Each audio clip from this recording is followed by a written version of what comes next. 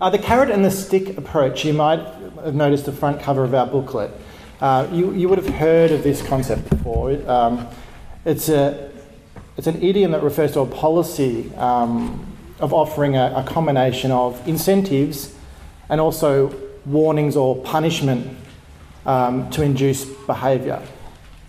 And it's, you would have seen the picture of the cart driver with the donkey holding the carrot out the front to kind of induce the donkey to go forward, and then also holding the stick at the back to give it a kick up the bum, so the donkey will keep moving. And in parenting, we use that punishment or carrot and stick approach trick all the time. If you eat all your dinner, you can have your dessert. So there's a carrot approach. Or if you don't turn the TV off now, you won't have any TV for the rest of the week. There's the stick approach. And God uses a carrot and stick approach too.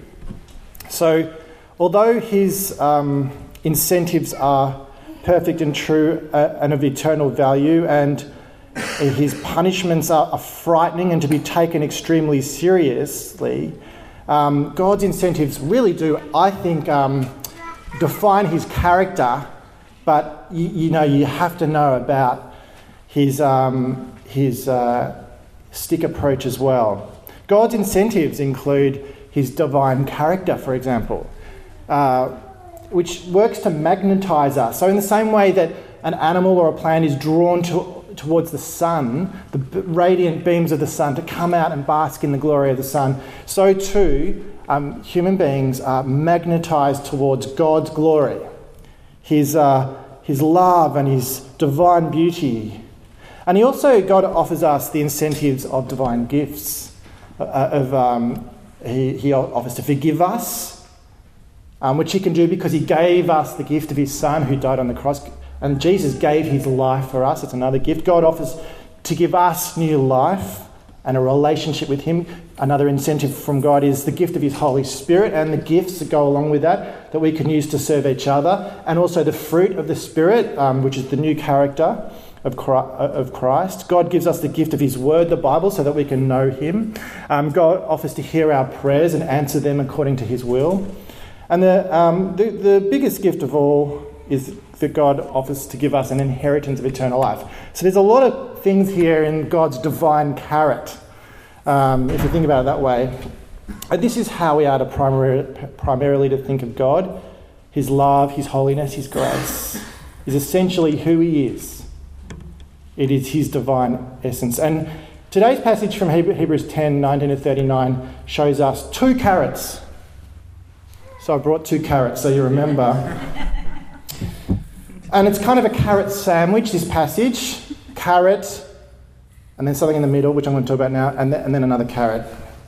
In the middle of the sandwich is a stick, right? Or God's warning of judgment. The idea that we would make God angry and evoke his wrath and judgment on us should alone motivate us to stick with our faith. But God actually gives us two carrots as well. So let's have a look at this carrot sandwich.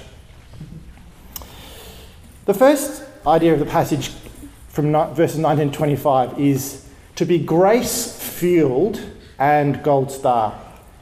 To be grace-fueled and gold star. So the first carrot is an encouraging picture of who you really are if you are a Christian who has been saved by Jesus Christ. Jesus has changed you, it says. He's made you a new person.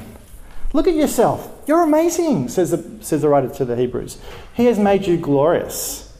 First of all, he cleansed you of your sins. Look at verse 22. Having our hearts sprinkled to cleanse us from a guilty conscience and having our bodies washed with pure water. In the Old Covenant, the sacrificial system that Hebrews has looked at, one of the methods of cleansing you from your sins was a red heifer would be sacrificed, burnt, and then the ashes would be put in water, and then that water would be sprinkled on you. It reminded you of your sins and it appeased God's judgment for a period. There was also the ritual washing of water, which symbolically, showed you the washing away of sins. But again, it appeased God's wrath for a period and it reminded you of your sins. But the writer to the Hebrew is evoking that imagery and saying, you've been washed by Jesus' blood. That's been sprinkled on your heart. The better ultimate image of what that was pointing to, the old system, you've got the real thing in Jesus' blood. You've been baptised in the name of the Father, Son and Holy Spirit. You've been baptised with fire and with the Holy Spirit.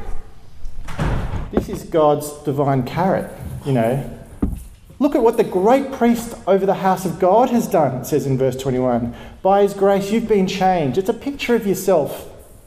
Now you can walk with God in his presence with confidence, verse 19. You can have full assurance, verse 22. Now you can walk through the curtain into the most holy place. And you might remember back earlier in Hebrews, it's talked about the image of the temple. That's what it's evoking here. You can be in the presence of God because of what Jesus has done for you. This is your new and living way, verse 20 says. And this is all a picture of grace. He is saying, look at what Jesus has done for you. You are amazing because of what he's done. He's taken away your sin and you've got a new life. He's made you a new person. And so this is a carrot to spur you on, because being in the knowledge of the great grace that God has shown you should make you full of hope, it says in verse 23.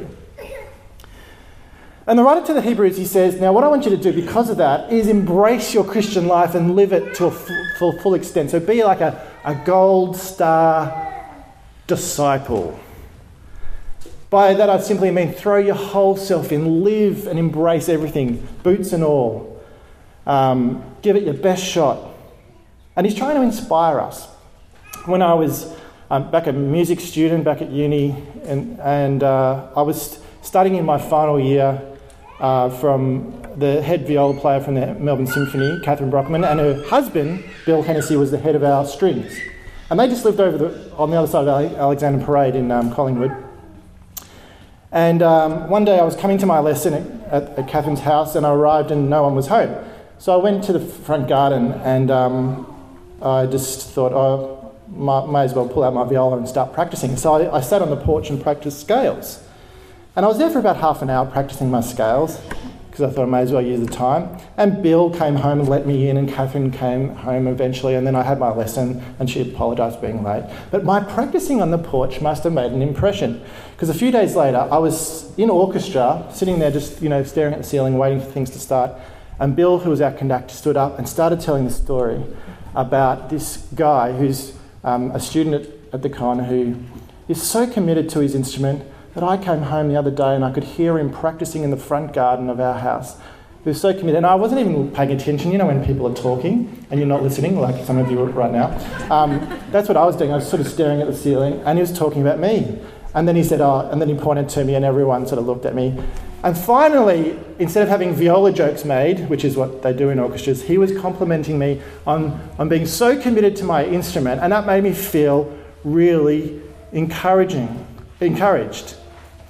And I felt good because I was making progress and I was being told, well done for putting in so much effort. Now, the writer to the Hebrews isn't saying, you are all perfect Christians and therefore, because you live so obediently and sacrificially, God is pleased with you. He's not saying that, but he's saying you should have confidence and assurance in your Christian walk because of what Jesus has done for you, because of grace.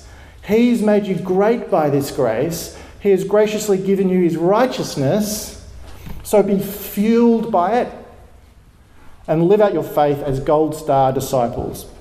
Jump into your Christian life, boots and all. Practice your faith on the porch when you have a spare 30 minutes.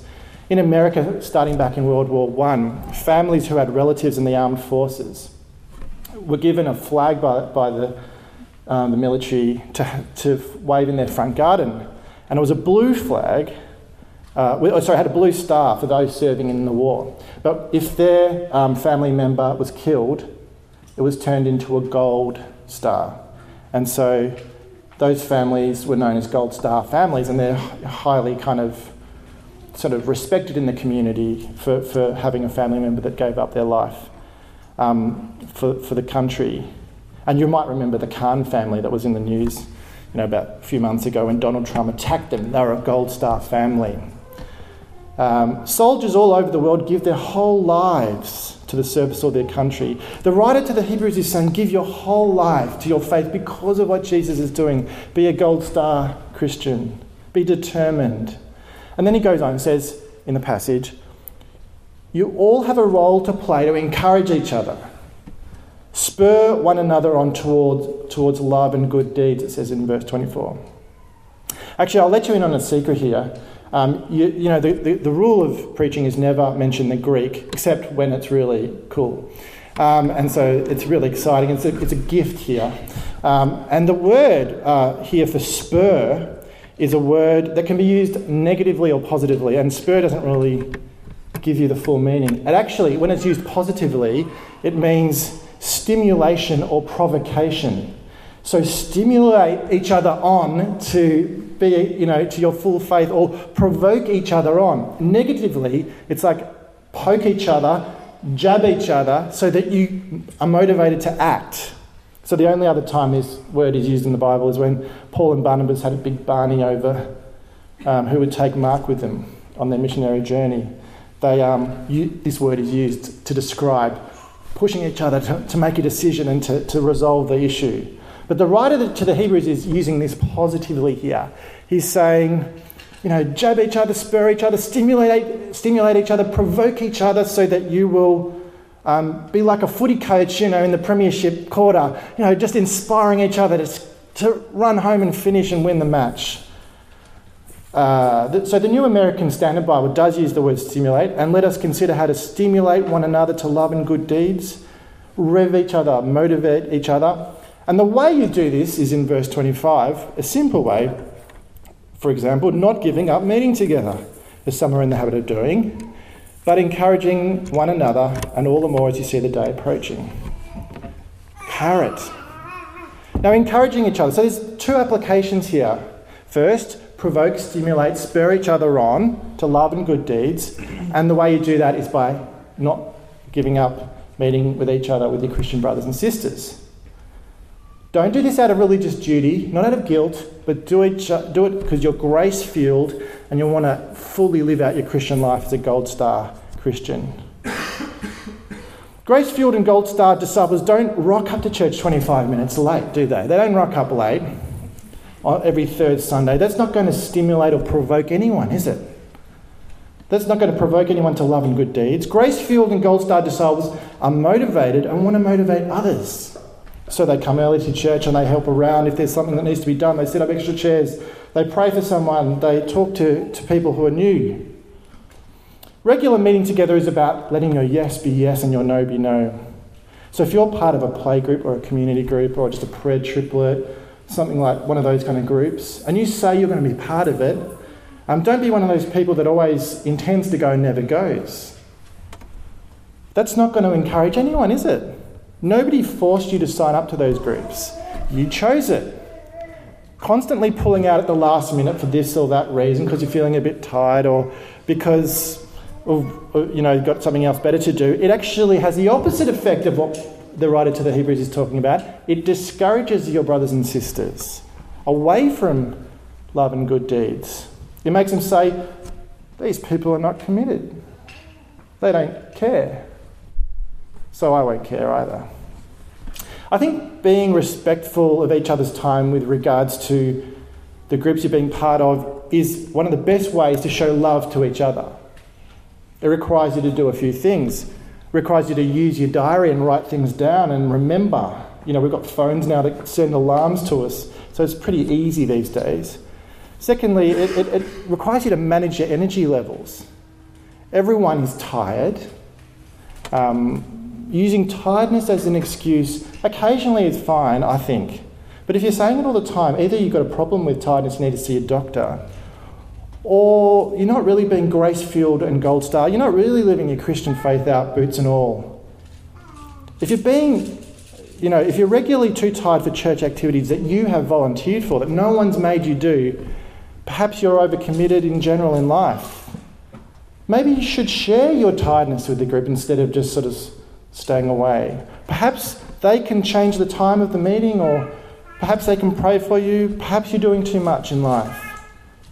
But don't just send text messages 5 minutes before, because it does the opposite of what the writer to the Hebrews does. That discourages people, that makes people feel less motivated. Maybe go to bed earlier, maybe eat more healthily. Don't overcommit yourself. This is not about religious legalism. This is about responding to all those things that you are, that Jesus has done for you. And then when you do go, you need to have a positive attitude. People who come to groups being negative are actually going to have the opposite effect, aren't they? Of discouraging each other. Nobody is provoked into love and good deeds when they're surrounded by cynical, negative people. Work at not being cynical and negative. If you're going to say complaining words, maybe hold back. Check to make sure it's really necessary. Put each other's needs before your own. And being positive doesn't mean being a faker. It doesn't mean just pretending with a smile on your face, because I think you can be committed to each other and spur each other on and be real as well. You can gather together with your brothers and sisters and say, I'm exhausted, my life is not going well, or my relationships are busting up, or work is shocking at the moment. That is, you can be real and spur each other on at the same time. You get the psychological strength to do this from the grace that Jesus has shown you. This is the new and living way of assurance and hope. This is being grace-fueled and gold-starred. And this is the first big carrot. Let's move to the stick. And this is going to shock. This is my point. If you back out, you'll burn. But this is not us. Look at verse 26 to 27. If we deliberately keep on sinning after we have received the knowledge of the truth, no sacrifice for sins is left, but only a fearful expectation of judgment and of raging fire that will consume the enemies of God. This is a passage that clearly talks about the warning of hell. And while we might balk at the imagery of hell and fire and brimstone, the thing that you do when you preach in a church and when you're reading the Bible is when you get to the passages that talk about hell, you talk about hell. You don't jump over it. Now let's be clear. Hebrews has shown us already that God forgives people of their sins if they have faith in Jesus. And if you are a Christian and you mess up in sin, we have a great high priest, Jesus, who empathises with us, who understands our struggles because he's been tempted in every way. And we can come back to him, and we are already forgiven. Welcome to the club. If you're a Christian who messes up, welcome to the club. Praise God that you are already forgiven and that we worship a God of grace. But what we're being warned of here is something very specific. We're talking about the consequence for a person who's become a Christian, who's received all those good things that is talked about in the start of the passage, and then deliberately turns their back on God and says, I don't want this anymore, I reject it, and revels in a life of sin and celebrates sin, as opposed to a Christian who sins because they messed up, which is all of us. The consequence of deliberately sinning in an ongoing way and rejecting God is that there is no other way of being forgiven, it says. Jesus died on the cross and provided the perfect sacrifice, so if you have faith in him, you can be forgiven. If you receive that forgiveness, and then you turn your face and you spit in God's face and say, I'm not interested, get stuffed. The passage says, well, Jesus didn't give you a second option. There's no other type of forgiveness on offer here. And the consequence is the horrific judgment of hell.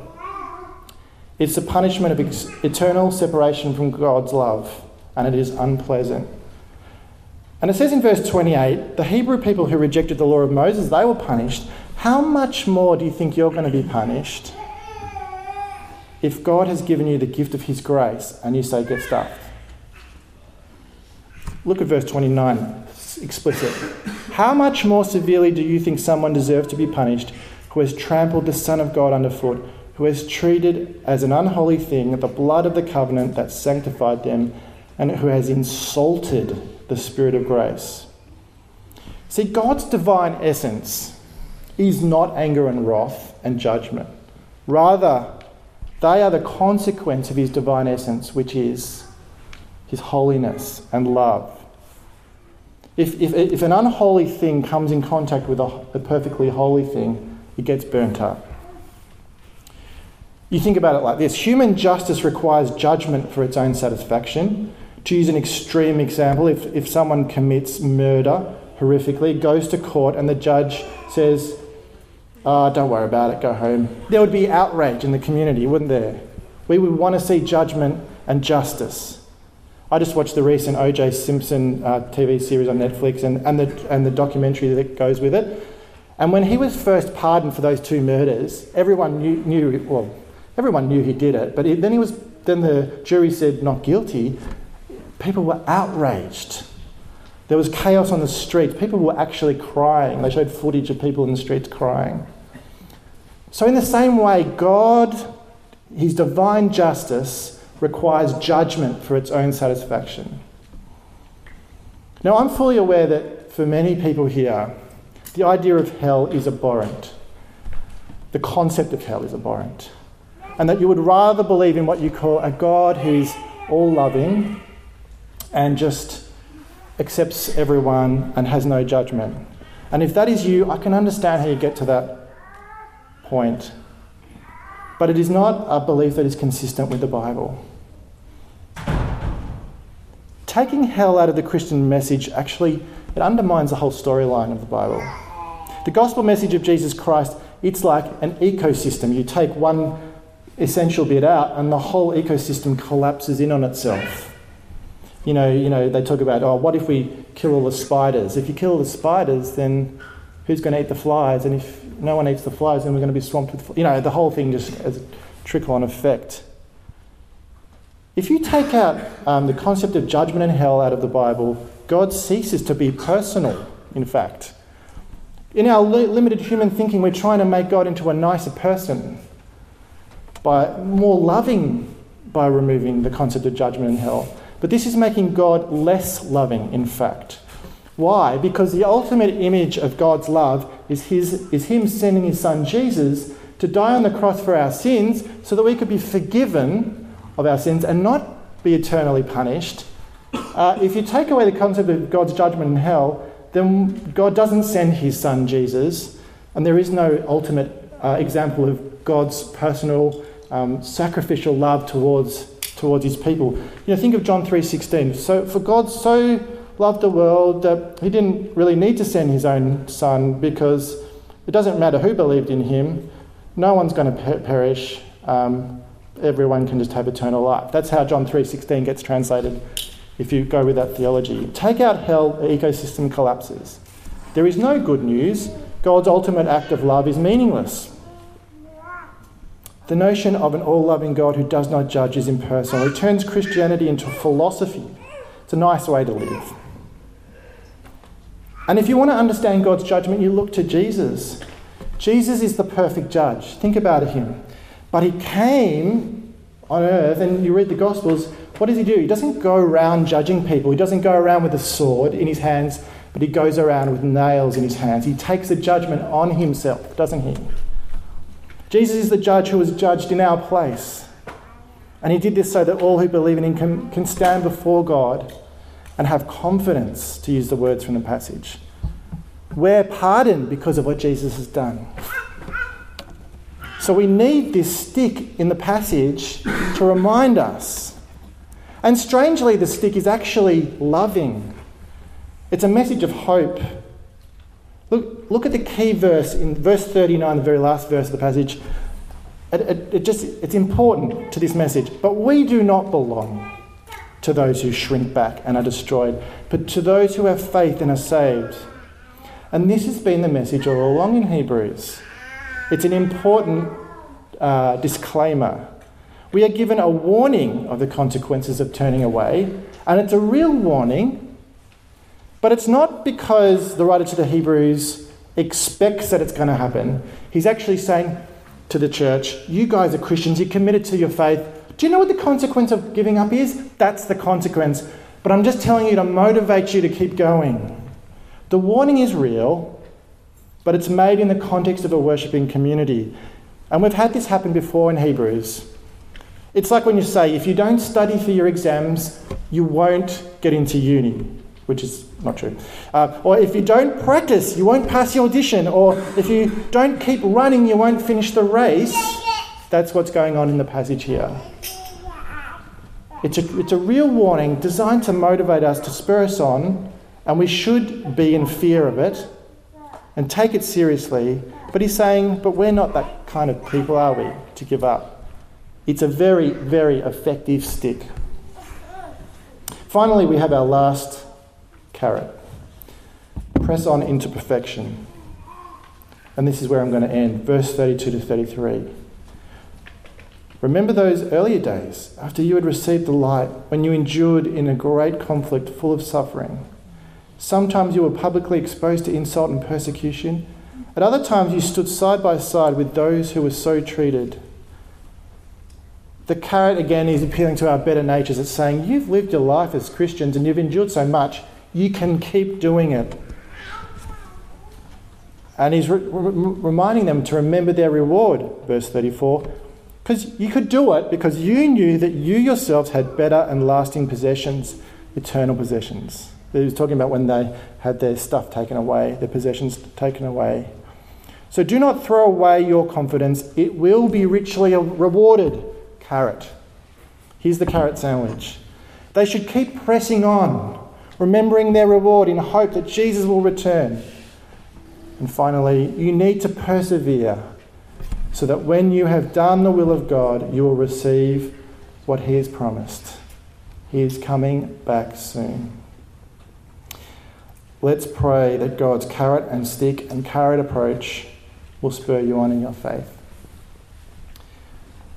Lord God, this is serious stuff we have in this passage. It's inspiring, exciting, and it's haunting, and it is effective in spurring us on to keep going in our faith. We pray that we take all of the scriptures seriously, and we don't feel discouraged by this passage, but we feel motivated to be gold star Christians, to embrace our whole Christian life and fueled by your grace. Amen.